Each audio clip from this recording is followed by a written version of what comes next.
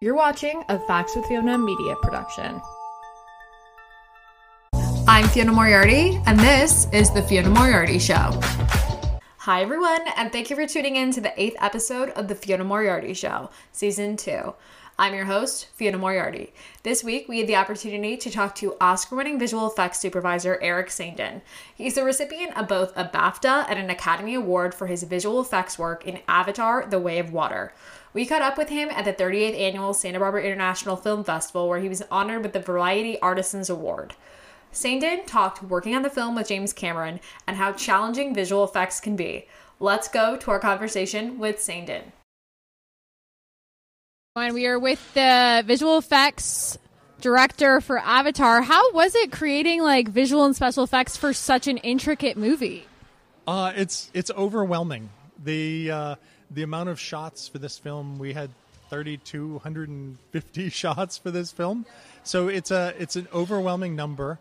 But they all add to the story, and they add to the film itself. I feel like, and when you watch the movie, I don't feel like it's a visual effects movie. I feel like it's a movie that has a lot of visual effects, but the visual effects add to the story, which I think is the point of what we do. We don't want to make it about the visual effects. We want to just make it about a story, a nice story. In this case, about a family, and that's what it has to be all about. Saindon recalled the challenges of having 70 cameras above and below water during filming. Well, I mean, it was all just such a big challenge, right? The big problem with cameras in general when you're shooting water is you get a lot of reflections. And when you're trying to capture with 70 cameras, you get a lot more reflections. So we had 70 cameras above the water, 70 cameras below the water. But the problem is, and they were all sort of linked together so we could get our performance, but you always get these weird reflections. Like if you go underwater and look up, you see it's like a mirror.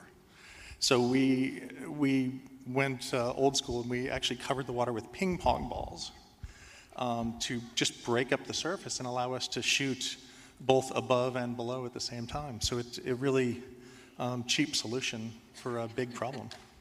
Saindon stressed how important the theme of family was to James Cameron on the second installment of Avatar.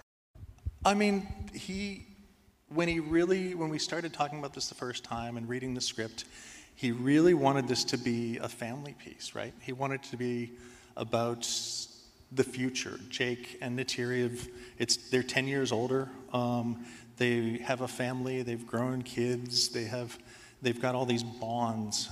So he really wanted it to be less about them and more about the family and the interaction between the mom, the dad, and all the kids, and just the family bonds. So that was his big goal for this movie, and obviously to see more of Pandora. I mean, we saw the jungles, we saw the sky, we saw a little bit in the first movie.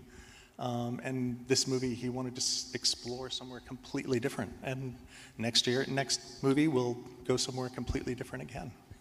Saindon shared how actors actually overact on the Avatar soundstage. Because, I mean, when you get actors on a capture stage, right? A lot of times they'll act like they're on a stage. They will overact, and they will. When you ask them to swim, they will be sort of like this, and it never looks good. So Jim really wanted to make sure we got in the water and we actually captured everybody holding their breath and being in the water and actually moving and doing all the scenes in the water properly. I mean, Kate was able to hold her breath for 8 minutes underwater to do a scene, which is outstanding. I can do about 1.5 minutes, and that'll be it's my limit. And yes, she was able to act all the way through and be underwater for 8 minutes, which was amazing to watch. Saindon talked about the challenges of working with just an eyeball and a brow for emotion. Well, it's hard, right? When you have a big wall with an eye and an eyebrow, and you have to get emotion out of it. You can never get two eyes, So you're dealing with one eye and trying to get emotion out of this character. So it takes a lot of work to get emotion out of an eyeball and a brow. And I think it really, the way Jim shot his cameras and the way that he was able to interact with the other characters, I think Payakan was one of the most loved characters in the whole movie. And he really is just an eyeball on a big wall of a whale. He even admitted that the final scene was the most challenging, thought-provoking, and emotional. Well, as a visual effects person, I have to say the water, right? But because technically that's a very hard process and hard to do. But it wasn't really. It was the characters. It was there's a great scene in the end of the movie. There's probably one or two people that haven't seen the movie, so we won't give any spoilers. But at the end of the movie, it's all the characters out on the rock. And there's just this great emotional moment that we get from Zoe, and she's very over the top and very emotional, and Sam is very stoic, and he's another great performance, but it's more inside, and the kids are great all the way through, and it's just this. They gave this great performance on stage, and you see that and you understand we have to get that back through the CG characters and make you not feel like you're watching crappy CG characters and feel for them, right? And I think that's the big thing for me. Is the first time I saw it in the theater with a real audience. Not that Jim and those guys aren't real, but and you see audience members crying. And you see them laughing, and you see them jump out of their seat at the right time, which it just makes you feel like, okay, we must have done something right because we're getting the right emotion out of people.